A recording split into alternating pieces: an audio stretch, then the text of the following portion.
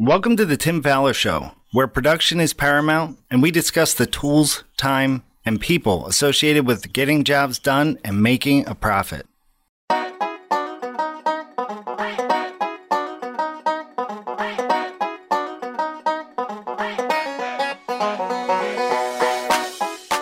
On today's episode of the Tim Fowler Show, we will be talking about teaching people to see with the help of special guest Ian Schwant of Hunt Valley Preservation in Kent, Connecticut.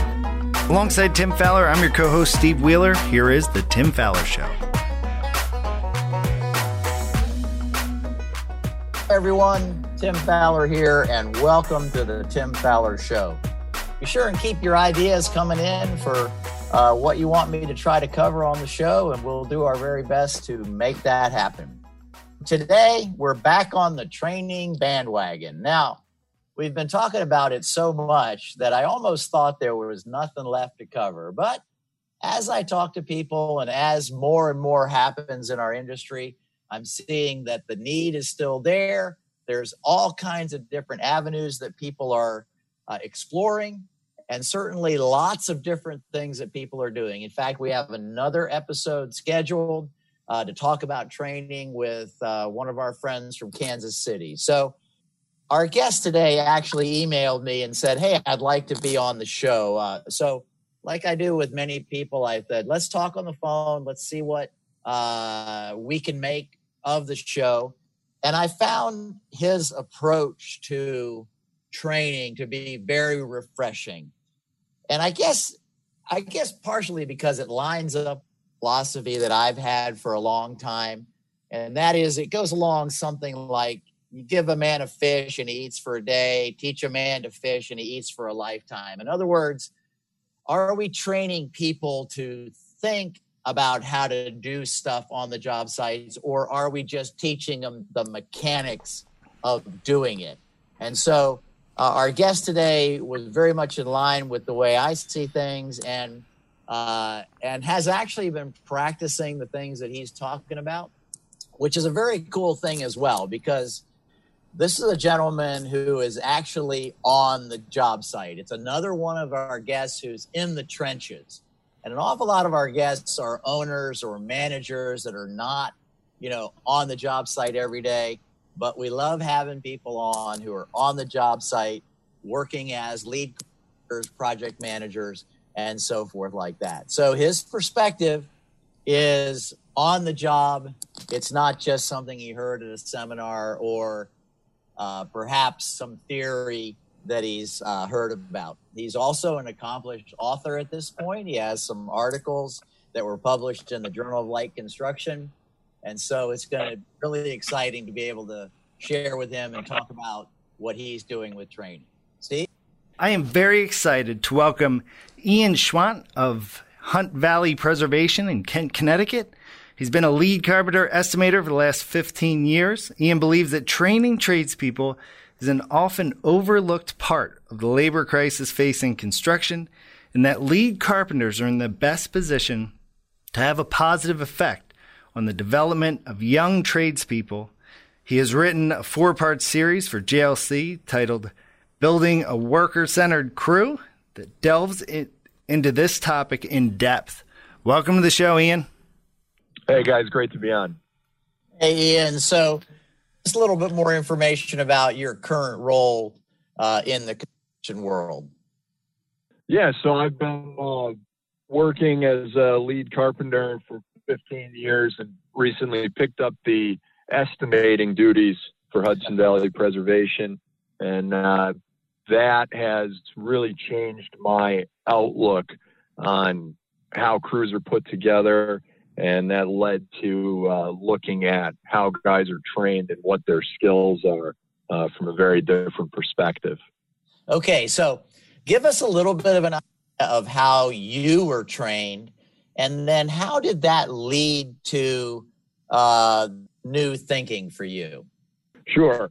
I started off working, as a lot of guys do, out of high school as a laborer for a couple of different companies, doing different types of work, masonry, general remodeling. And I found that I really liked doing carpentry work. And in about 2002, 2003, I had the opportunity to sign up with the Carpenters Union out of Milwaukee, Wisconsin. And part of their program was a 4-year apprenticeship. And they had their own training center that was run at the time independently from the union. So I had an opportunity to work under a lot of grizzled old German carpenters and Austrian guys. Wow. And they saw everything very differently and really pushed us to not only learn the commercial side of the business, which is where the union bread and butter is, but to also understand how to build a house. And one of my instructors liked to say that if you can't build a deck for your neighbor or build a set of stairs for somebody, you're not a carpenter. And that always stuck with me and brought me on a lifelong path of learning. Okay, so give us a quick snapshot of what you're thinking now in terms of training. And then also, like, what brought you to that? What brought you to thinking like, wow, we need kind of a new approach? So I guess my approach, like you said in the opener, is to teach a man to fish. And I think that lead carpenters have an opportunity, along with their employers, to start cultivating these young tradespeople into real long-term assets for a company and a crew. And too often I've been on jobs where guys are clearly just being taught how to do a specific task because that task has to be done immediately. Maybe the client's coming or the owner's coming and they want to see that siding up on the wall. So instead of explaining the processes of how you install siding, you might just be showing a couple of guys how to, quick get that siding on this wall, without relating it to larger concepts in the trade. Your plumb level, you're carrying things out across the wall between windows. And the siding example was one that we specifically had at my company early last year, where through doing a lot of renovation work on older homes and a lot of restoration stuff, I found that our crew at the time, they were really good at taking out a window and patching it in, but they didn't really know how to take a wall that we just sheathed and put siding on it in an efficient way. And that's what really got me looking at, okay, what's the forces that are causing this to happen? And made me look at it differently and start reaching out to other guys like David Gerstel and you and other people in the trades who might have seen something like this before. So I think what you're saying is that part of this training has to be like the why, not just this is how you cut a piece of siding that's 16 feet long and nail it up, but there's some kind of reasons behind it. And you mentioned this about maybe the clients coming out or something like that. How do you balance this need to explain how things have to line up and things like that, and the fact that you have a budget to meet, by the hour to get a job done? How do you reconcile the budget with all this discussion of the hows and the whys? Yeah, I think that is the foremost challenge of the lead carpenter. In my articles, I refer to it as the triangle of obligations. And it's really, in my perspective, it's about being organized in how you manage those points. You have your client is somebody you have an obligation to, your employer, you obviously have an obligation to, but you also have that obligation to the crew. And when your crew is young, you have an obligation to teach them. But I find it's being organized and it's having a good structure where the lead carpenter has set times to meet with clients and to meet with the owners of the company and make sure that the three of them are on the same page. So too often I talk to other guys and they're they're chasing around a decision that hasn't been made, or maybe they haven't gotten the actual budget for the job yet, so they don't really know what's in it. And it's not setting a guy in a lead carpenter position up to succeed.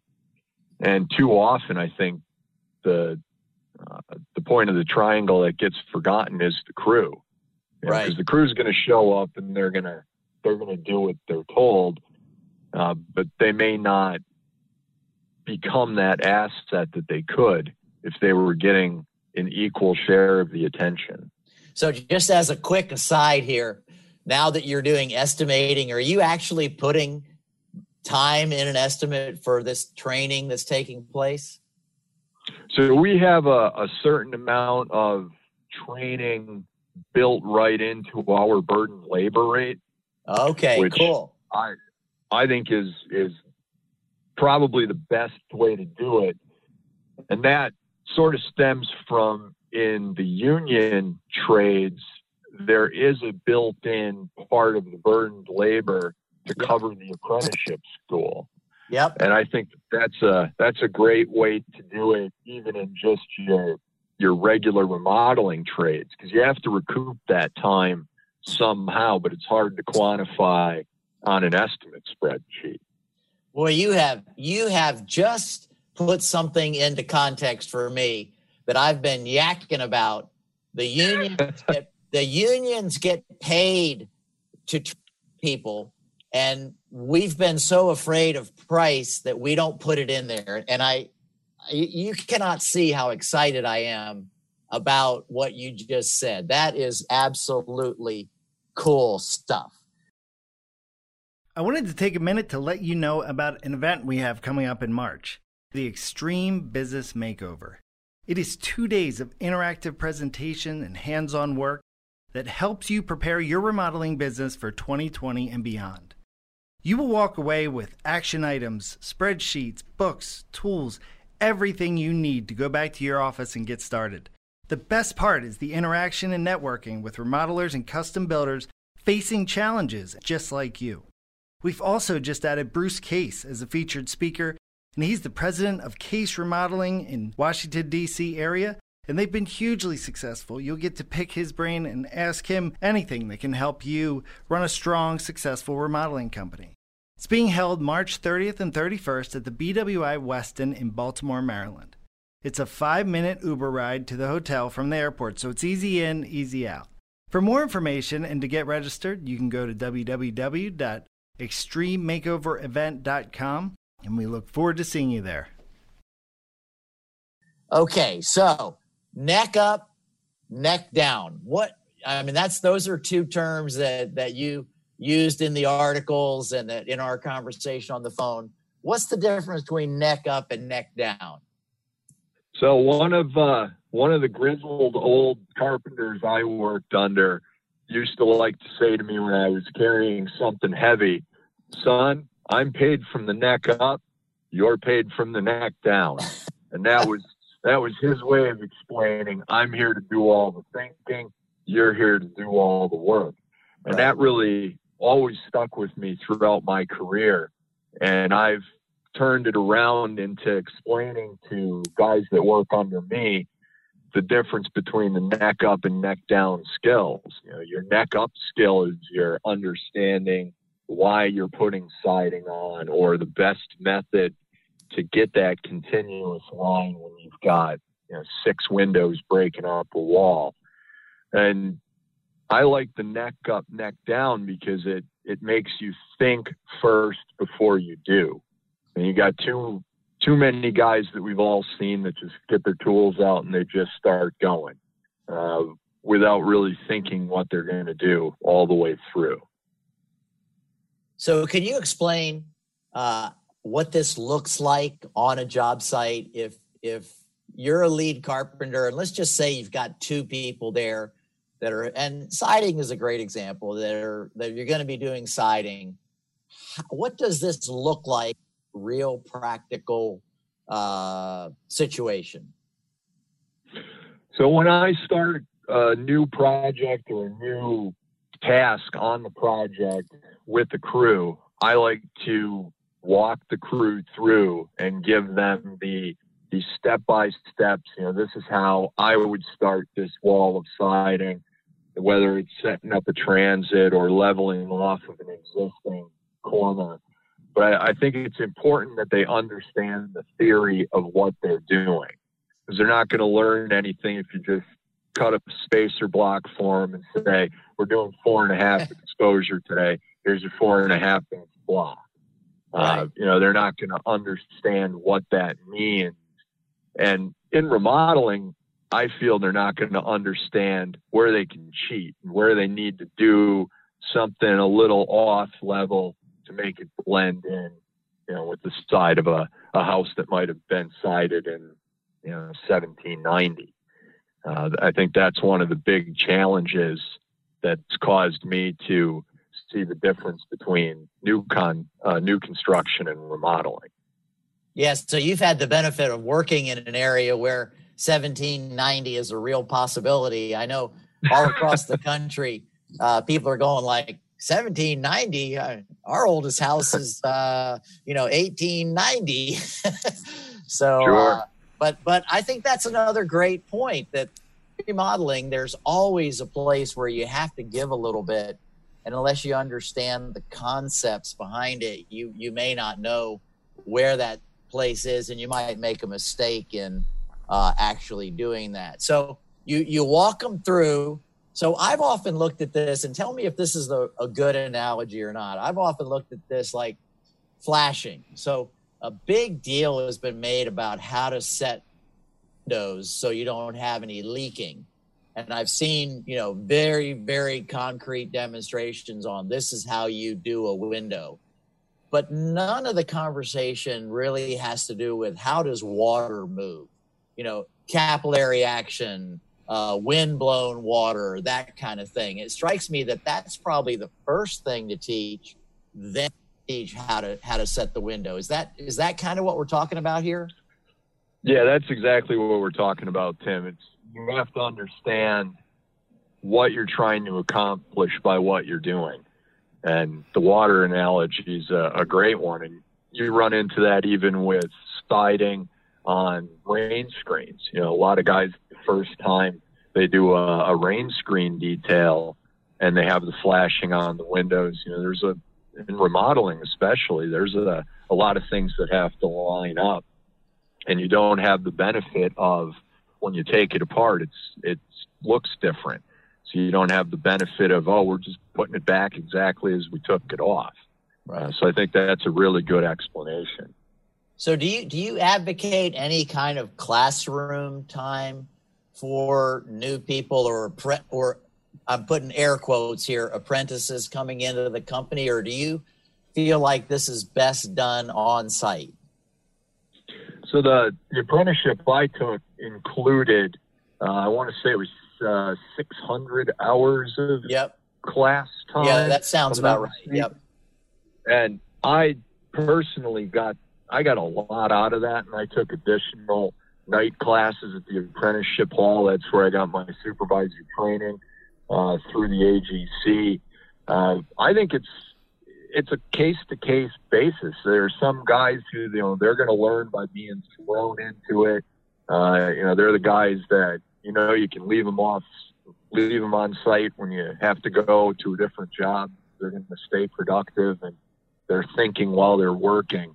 I wish there was a place where guys could get that little bit of classroom training outside of the union. I think we're, as an industry, still a little disjointed for that type of experience. But YouTube is a great one. I send guys YouTube videos all the time of things that we're going to be doing, especially if it's a totally new task for that tradesperson. I try and find an article in JLC or find home building that they can look at and see the details for it before we get in on site. Yeah, this is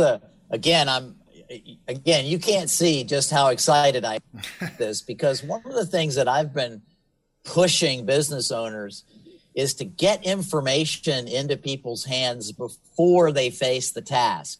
Let the head think about it a little bit. And so that, and of course, I'm a little older. YouTube is a little bit not my thing, but the articles, YouTube, all those kinds of things, I think that's just a fantastic point to get it in their heads before they're on site. And then when the lead carpenter says rain screen, they know something about what that is, or bevel cut, or seat cut, or something like that. Is that kind of what you're talking about? That's exactly right. And one of the things that I've done is I'll put together a package of PDFs for an apprentice that's going to be doing a new task. And, you know, a lot of guys don't like their crew to have their phone on them, but I think there are so many good apps out there, and you can put a package of PDFs together and text it to a guy, and they can just pull it out of their pocket, look at the pictures, see the detail that you've pre-selected and found for them that matches the task at hand. And I think that's so valuable, and it's going to be more valuable in the future, especially as we get more and more purely visual learners into the trades. Right. Ian, this has really been so important and just fantastic. But, you know, I used to work with a carpenter as well who used to, when we were framing, would say, we're not building a church. And basically that just says that, you know, there are different, you know, as you put it, cheat ways that you learn through experience. And that's fantastic stuff. So what is your philosophy on, I guess your program on transferring to the neck up, behaviors, or neck up activities where you have somebody that you're showing something, you know, real world versus, in the field? How are you transitioning to let them to start taking those leads or questioning or testing? How do you do that?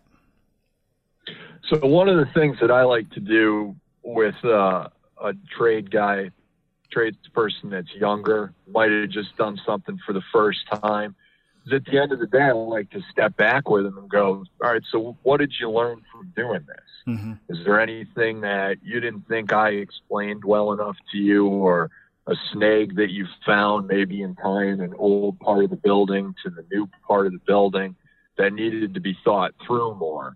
And I've found that by putting the guy on the spot and asking him that type of question, it gives them an opportunity to, one, think about it in that same term as the lead carpenter or the owner of a company would have to. But then you can really gauge their ability to understand the work when they explain it back to you.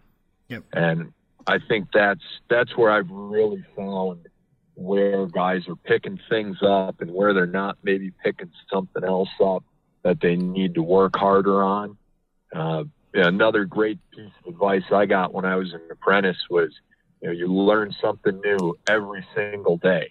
So on your way home, think about the new things that you learned. Don't think about what bar you're going to go to that night or what you're going to do on the weekend. Think about, you know, this guy pointed out that the rake angle of a roof and the angle of the stairs going up are pretty close to the same. You know, what does that tell me going into the future? Yeah, and if you're familiar with the Feynman technique of learning, that's exactly it. You'll learn information or get taught information, and then you write it down or explain it to someone in your own words, and that really is one of the best techniques for learning. I've found on top of learning, it's just a really quick way for a lead who's tuned into his crew to know that they're getting it, to know that the lead is succeeding in transferring that knowledge. Yeah. Yeah. So as we're starting to wrap this up, Ian, the notes that we shared a little bit before getting on the podcast, you broached this question, and I'd like you to comment on it. Like, what can we do as an industry to compete for the workforce out there that would otherwise go electrician, plumber, factory worker? They're still blue collar industries. How do we in the remodeling and the carpentry world compete for those workers? Sure. I think that we have to create a working environment that these young workers are going to come onto, and they're going to see the things that they can learn ahead, but they're also going to see that the lead wants to teach them. Because I think a lot of these blue-collar industries, my wife is a chef, and we talk about how we're competing for the same young workers all the time. And her industry is similar to ours. A lot of places, they take the new guy and they throw him on sweeping the floor or some other crap job, and they don't really see the future in it. And then if that doesn't change over a quick enough time, that's when they'll get the wandering eye, and maybe they got some friend that's working as an electrician that can get them in, or working in a factory, and maybe they'll go try that. I think we need to start looking at it in terms of when that young worker leaves working for our trade to go try another one, they're probably not coming back to our trade. Right. Well, this has been so cool. I hope everybody knows from the excitement in my voice about just some of the exciting stuff that I've picked up here. It's like every podcast, I learn something. So Ian, thank you so much with us today. And I hope people get as much out of this as I have. All right, Tim and Steve, it's been great being on with you. Thanks, Ian. Take care. Well, Tim, I know you said multiple times during the show, you can't see me, but I can see you and I can see the excitement. Why don't you just kind of give your review of what you've learned, because there was a bunch. Oh, there's 4 things here that just jump right out at me. Number 1, build your training budget into your labor burden. Yep. What a great concept. Awesome. I think Sean McCadden shared with us that building the profit sharing into that labor burden was something that he was recommending. So fantastic. Training people to think so they can know when to cheat. I wrote down cheat just right away, because in remodeling, that's a big deal, right? Yep. You have to know where can you just shift a little bit to make sure that it all works out. The whole idea of getting people a YouTube video or a magazine before they're on the site to learn the task from the lead carpenter, absolutely. The idea of a PDF fits in with one of the podcasts we did a little while ago with the project manager from California. That's what his company was doing with him. And then the idea of asking them, what did you learn? Was there something else I needed to share with you? All those kinds of things. Absolutely key points for having a great training program. Yeah, this was a really great show, and I hope to have Ian on again. And you and I, we've gotten so many fantastic snippets on training, and at some point just want to kind of bring it all together, because there's just been so much great stuff in addition today. So once again, we would like to thank Ian Schwant for joining us today, and we always want to thank you for listening to another episode of The Tim Fowler Show. And remember, at The Tim Fowler Show, we're working hard to eliminate "it is what it is" from your vocabulary. This has been another episode of The Tim Fowler Show. Want to hire Tim and fast-track your growth? Visit remodelersadvantage.com/consulting to learn more. And if you'd like more information about Roundtables, our world-class peer advisory program, please send me an email at steve@remodelersadvantage.com. And of course, don't forget to subscribe to the show and comment on iTunes. Thanks for listening. We'll see you next week.